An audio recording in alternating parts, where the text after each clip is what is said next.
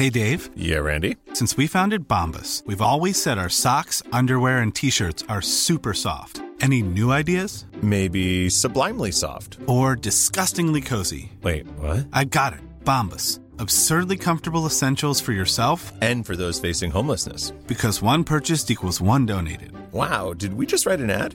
Yes. Bombas. Big comfort for everyone. Go to bombas.com/ACAST and use code ACAST for 20% off your first purchase. You should celebrate yourself every day. But some days you should celebrate with jewelry. Whether you want to commemorate an unforgettable moment or just bring some added sparkle to your collection, Blue Nile can offer you expert guidance and a wide assortment of jewelry of the highest quality at the best price. Go to BlueNile.com today and experience the ease and convenience of shopping Blue Nile, the original online jeweler since 1999. That's BlueNile.com. BlueNile.com.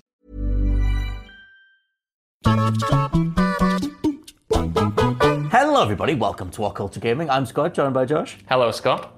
Josh, my friend, another day, another Cyberpunk 2077 bant. Now, Martin Nowinski, who's the joint CEO of CD Projekt Red, has got out there and done a to-camera personal sort of acknowledgement of just how, over-the-top broken Cyberpunk 2077 is, from more of a managerial ownership standpoint, saying he takes full responsibility alongside the leadership team for everything that's happened so far. For the most part, it's a weird statement because a lot of it is reiterating a lot of stuff that we already knew, but he does attempt to sort of shine a little bit of a light into why things went so sour on the dev side, what happened behind the scenes.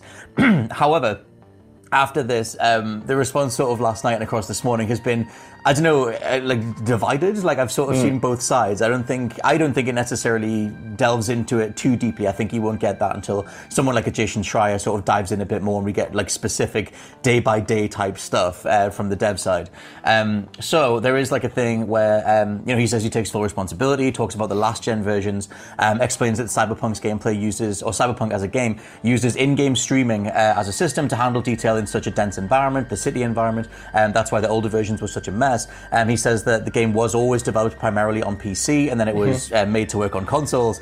Says that they underestimated just how, I guess, incapable the older systems were. And says every change and improvement needed to be tested, and our testing did not show a big part of the issues you experienced while playing the game. Which is weird because if you play the game on older systems, you immediately see it. And so that's the one bit where I'm like, how did you not see it? But he also, there's a Q&A on their website as well where they sort of mentioned that obviously COVID's a factor. A lot of their testing teams were remote. That was something that they've mentioned before. But what's your general thoughts on, the statement and the way he's phrased this stuff? There's a little bit more, but what do you think of that stuff? It was such a mixed bag for me. On the one hand, I appreciate that he has gone out to again reiterate that, look, it's on them, it's on the leadership, it's on the people at the very top, not the people who are actually, spending all of these hours making the game on the ground level. They are very talented, they tried their hardest to make this good. Ultimately, it was the decision from the higher ups to just push it out when it clearly wasn't finished. But yeah, there are so many kind of strange little contradictions or things that just don't make sense to me, especially that bit about they didn't know how it played on the last gen despite testing. To me, that's just genuine madness, because it's not right, if it's a big game and you have to look for the bugs, you can't theoretically scour every single area of a big game like Cyberpunk. But the thing with Cyberpunk, especially on the last gen, is that you didn't have to look hard for the bugs. They would hit you every 2 minutes or whatever. They're so obvious and so in your face and so everywhere that I have trouble believing that they didn't know the state the game was in at launch, especially when they're saying that. They're saying, oh, we didn't really know, the crashes weren't as bad on our end, and we didn't realize how bad it was until we launched. They're saying that, but then on the other side, part of the statement is him going, the game was getting better every single day. Every single day there were these huge improvements. So it's which one is it? You can't, what's the thing? What are you trying to say here? There's also, last November was the quote, it's from Adam Kaczynski, who's one of the other joint CEOs. He's the dude that was out there saying that the older versions, the Xbox One, the PS4, run surprisingly good, which is the thing that directly clashes. It's one of the things that the ongoing lawsuit from the shareholders is kind of hinging on, that they, sold a version of the game, or they intoned a version of the game that clearly isn't what came out in the end. And it's that thing from Kaczynski, it's what were you basing that on? Like, because the full quote is that he's like, oh, we believe that these versions will be good over time, but it's still phrased, where he's like, but it is running surprisingly good now for such an open world game. And I'm just like, what version of the game were you seeing? Or from a managerial standpoint, is that someone like in literal real time arriving to an office or getting sent some footage or having a video call with some testers and, having relayed some information and going with that? Because there's a lot of, that's the specificity that I really want from this. If we're, just for the sake of curiosity, what's the literal reality of those conversations that led to them saying, okay, we can still ship this? Because it's that whole thing that blew up on Twitter where it's like, oh, they're blaming the QA department. And I don't think it comes across that way. I think it's just that obviously that like testing is a factor here, so it's going to be some sort of back and forward with those teams. But ultimately, like you said, it's a managerial decision to go forward with release, and it's not like those QA people or the devs weren't screaming saying this isn't going to work. That stuff would have always been obvious. And I mean, when it comes to like QA in general, like it's not part of this report, but just generally speaking, from all the reports that we've had outside of other developers, like QA testers are historically not treated very well in this industry. And a lot of like the bugs they report, a lot of the conditions that they work in and stuff like that, it's not like they're part of the dev team, you know what I mean? Or at least they're not treated like a core part of the dev team. And a lot of their, there's been so many kind of like horror stories about all of these bugs being reported and then ultimately people at the higher up either not caring or just kind of ignoring them because they're shippable and they need to hit like these deadlines and stuff. So even though this isn't necessarily a case of them directly blaming QA testers, I do think it fits as into a larger whole when it comes to the video game industry and how they treat QA testers, and the culture surrounding that job and the culture surrounding that part of development. It's such a weird thing to watch and kind of pick apart like this, Scott, because like it brings me genuinely no joy to do these videos continuing to bash this game or pick it apart. But when it comes to this statement in particular, I think there is a lot to kind of pick on, because a lot of it, whilst it's good that they are getting out there and they're getting a face to like say sorry and try to explain, a lot of the explanations I just found wholly inadequate and didn't quite justify what was going on. Like there's a moment where they talk about the review process and they're like, we sent out PC codes but we didn't send out console codes until quite late in the day because we were constantly improving it for the day zero packs and for the Day Zero patch, and fine, but they don't address the fact that, a day before the reviews went up, even for the PC version, that they changed the embargo to say, like, well, only show trailer footage, don't show your actual footage. They jump all the way around that in the statement. They don't even address that at all. Like, they didn't mention that, and it's like, you are skipping to the parts that are easily explainable from a dev perspective, and in ignoring the kind of perhaps more insidious, deeper issues as to why what you were doing was weird and not entirely cool. It's so strange, like for them as a team as well. I mean, he opens the video citing that he formed the company and they used to be so much smaller, and like it is that thing, that sort of comparison shot that did the rounds when Cyberpunk came out of like, look what CDPR started as, where it was just a table and a chair at a booth, trying to get people to play their games before they managed to do The Witcher, and obviously they blew up and everything. Although it wasn't until The Witcher 3 that they got so big, and now we're with Cyberpunk.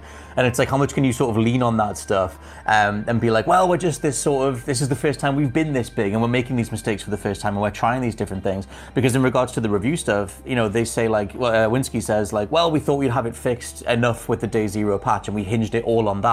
So somewhere along the way, whether it was from like him or the PR department, someone had to draw up that embargo sheet, that NDA sheet that said, hey, you can't include console footage, which was the exact moment they were aware that console footage could not be shown. And someone had to make that call, like, saying like, well, it can't be shown now, but hopefully they'll forgive us in a few days because when they get to see it, it'll all be fine. And I guess all of it was hinging on that one patch. And then it's that whole thing of like, how insidious was that decision? How much was it prioritizing, the money side of it, the unit sales and everything? Because we did find out that whole thing about, they hid the reality that they were going to have to do additional crunch from the workforce so that the leadership team benefited from that in terms of, there was that whole thing with the Polish stock market. So there's all that stuff, and I'm like, I want to see the human side of it, where a bunch of people got so big and they tried this thing, Icarus flew towards the sun, and it's it's just crazy. Like I think it's insane. It's just like for me, it's just the vagueness of everything. If you were going to do this video, I would want like specifics, like everything that they say and all of the things that they're putting in place just seems a little bit wishy-washy. Like they announced the roadmap, which in theory is cool because then you get to see exactly what's coming and when, but it was still kind of vague and pretty much just what we knew before. They were talking about how there's going to be a new patch that's going to be imminent, which is cool, but then they're talking about like the free DLCs, which still don't really have a date. They're talking about the next-gen versions, which don't have a date, but now is confirmed to be the second half of 2021, and it's like there's which stuff seems like in ages place. away. Yeah, but it does seem like it's ages away, and there's nothing that's really kind of like concrete or something that people would attach to, I don't think. And that includes the Q&A they posted after the video went up, where they elaborated on a few things, including crunch. And one of the questions was, like, how are you going to address crunch? Will people be crunching to get these fixes out? And they said, no, they won't be doing mandatory overtime to get the fixes out. And crunch is something they're going to look at going forward. They don't want it to happen again. But again, it's the lack of specificity. If anyone can say, we're not going to have crunch going forward, we don't want to do that. But we've heard companies say that before, give out that statement, and then still have crunch, including CD Projekt Red. Yeah, no, including them. So at this point, for me, that's all well and good, but I want to know specifically what you're doing. How are you changing your working culture? How are you going to put these patches out? When are they coming? You know what I mean? If you don't have those answers, to me, a video like this doesn't do much other than just kind of say that they've done something in a way. Yeah, the whole other side of looking at the roadmap is that a lot of people sort of looked at that roadmap and said, so 2022 then? Like, I mean, the way that it's laid out, obviously, Owinski says there's an update coming in the next 10 days. There's another one weeks after that. So assumedly that's the January and February slots that they sort of mentioned last year. One big thing in January, one big thing in February. And then, the next gen stuff is coming in the second half of the year. They said they're aiming for the second half of 2021.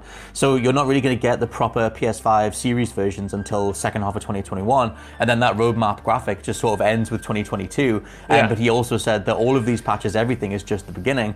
So I don't know, like if you're, you just want to wait it out and wait until you definitely get the best, genuinely recommendable version of this game, is that just going to be something that is in a whole other year? Is it just a 2022 thing? It looks like it. When it launched, I think we all realized that this wasn't going to be an overnight fix. You know what I mean? This was going to take a long time to implement. And the fact that they have laid it out now, this is essentially the best case scenario that we're going to get all of the stuff they promised at some point in the second half of the year. But we know with the problems that they've had, we know with the problems that are still ongoing, with working from home, everything that's happening in the world, it does seem a little bit optimistic. And again, I'm not saying that to be like, oh, they've done it again, they're terrible, we should hound them or whatever. No, obviously not. But like the realities of it is, this is a kind of best case scenario projection. And based on their history, they have broken kind of like things like this before, and their sense of management and timing has not exactly been spot on before. It sucks, man. Like I genuinely, like I said before, I kind of resent talking about this because I feel like I'm just crapping all over this game and all over this team.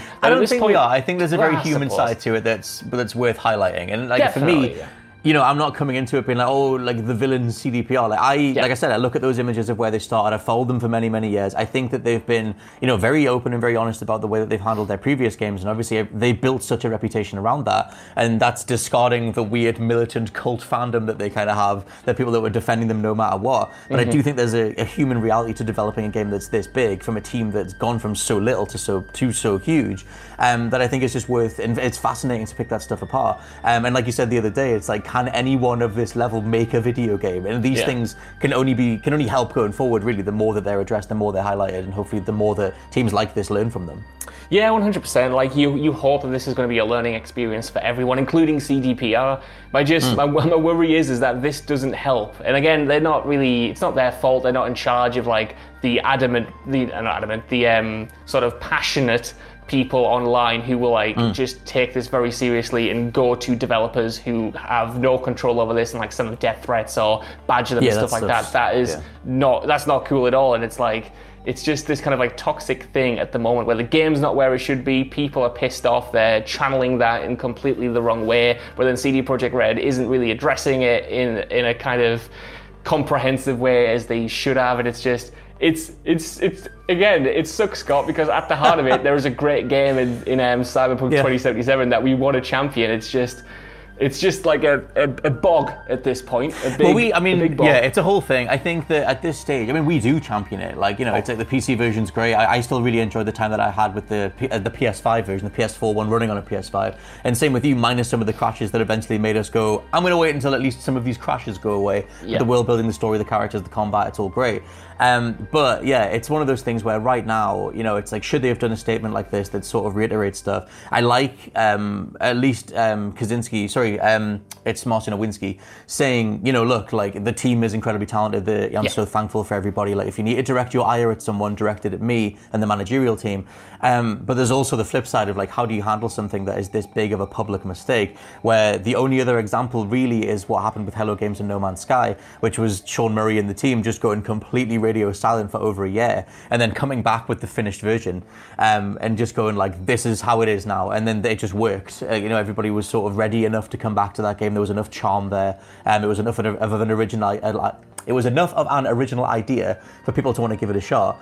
And it worked. And I think that there's a whole other conversation to be had about the people who have played through Cyberpunk and have got the trophies and the achievements and seen those story beats. Are you actually going to go back through it again? Even if they do polish things up, like that's a whole other thing. Yeah. So I guess we might as well end on that. Do you see yourself going back through it no matter how much they patch it, or has that ship actually sailed regardless? Maybe in about 5 years, like I did with The Witcher 3 when I eventually got around to replaying that game, but definitely not now. Like I put, I think about 50 hours when all was said and done into the game, like completed the main story, did most of the side quests, except the ones it locked me out of, and put up with all the crashes and stuff like that. And I'm not ready to go back and experience that again as it probably should have been at launch, you know what I mean? Like that's just, it's not something I would personally do. I assume if you're a Cyberpunk like super fan and you've been waiting for this game for a long time, you will appreciate those replays. You'll want to go through with different life paths, try different choices or whatever. But for me, I've had my fill and I'm kind of like not interested. I want them to fix it. Don't get me wrong. I want them to patch it. I want the game to be as good as it can be. But for me as a player, my personal experience with it, I'm ready to move on, you know what I mean? The thing that fascinates me, because I am that guy, and I've done about 70, 80 hours on one save. I've restarted again, and I'm saving one other life path for the next gen stuff later this year. But it is that thing of like, how much can you do all over again? But I obviously want to live in that city and see how it comes together. But there's also the reality of like, if they change it too much, if they add in a whole police AI chase system, if they add in a whole detailed crafting system that has more to it than just the hold button, fill up, get new item thing that they have at the minute, how much does that change even the review scores for the versions of the game that were great? Like, it's a whole thing. And like I said, the word I have for it is fascinating, but it's a mess. It really is, you know what I mean? I think it kind of reiterates that games now are just sort of like never done. Like I think it was a few years ago when IGN and like those big sites started adding different reviews to games that they've already reviewed in the past and changing the scores and stuff, because games now like live and breathe day to day. They change day to day, and a launch version of a title is not what it's going to be 2 years down the line when things are added, things are changed, things are patched, maybe things are removed. What I want going from Cyberpunk and CD Projekt Red going forward is like action rather than words, because at this point I don't think you can fix a problem this big with just kind of like platitudes and vagueness and kind of promises of roadmaps or whatever. I think, like you mentioned Hello Games, like they were in a similar position before and they knuckled down, they changed things, they added stuff to the game. And here I want to see that both added to the game itself, but also, actions behind the scenes, actions and how games are planned, how games are managed, how devs are treated and stuff like that. I feel like you need something in place, and only then can you kind of start making fixes and winning people back. Like, it's not just something you can put a plaster over or a bandage over at the moment and kind of hope it gets better. Like, you need to do something, and hopefully, it is a big undertaking. Hopefully this video is the start of that, like, rather than the end thing of, okay, we put this out, now we can ignore it and just do something else. I think for me, like the proof's going to be in these two. Like, we'll have to see what happens with the January, February stuff. But I would assume that this first big patch for January will do something meaningful, other than just further. I mean, obviously you want to stop the crashes, but it's like, I don't know. I'm curious what the hell that patch turns into. But yeah, let us know what you think down in the comments below. Are you kind of just waiting it out on Cyberpunk, or are you psyched to see what CDPR can do across the rest of 2021? For now, I've been Scott from WhatCulture.com. I've been Josh from WhatCulture.com. I will catch you next time. Bye. Bye-bye.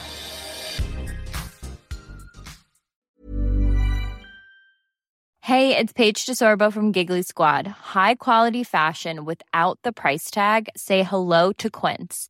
I'm snagging high-end essentials like cozy cashmere sweaters, sleek leather jackets, fine jewelry, and so much more. With Quince being 50 to 80% less than similar brands. And they partner with factories that prioritize safe, ethical, and responsible manufacturing. I love that. Luxury quality within reach. Go to quince.com/style to get free shipping and 365-day returns on your next order. Quince.com/style. Even when we're on a budget, we still deserve nice things. Quince is a place to scoop up stunning high-end goods for 50 to 80% less than similar brands. They have buttery soft cashmere sweaters starting at $50, luxurious Italian leather bags, and so much more. Plus, Quince only works with factories that use safe, ethical, and responsible manufacturing. Get the high-end goods you'll love without the high price tag with Quince. Go to quince.com/style for free shipping and 365-day returns. Hi, I'm Daniel, founder of Pretty Litter. Cats and cat owners deserve better than any old-fashioned litter. That's why I teamed up with scientists and veterinarians to create Pretty Litter. Its innovative crystal formula has superior odor control and weighs up to 80% less than clay litter. Pretty Litter even monitors health by changing colors to help detect early signs of potential illness. It's the world's smartest kitty litter. Go to prettylitter.com and use code ACAST for 20% off your first order and a free cat toy. Terms and conditions apply. See site for details.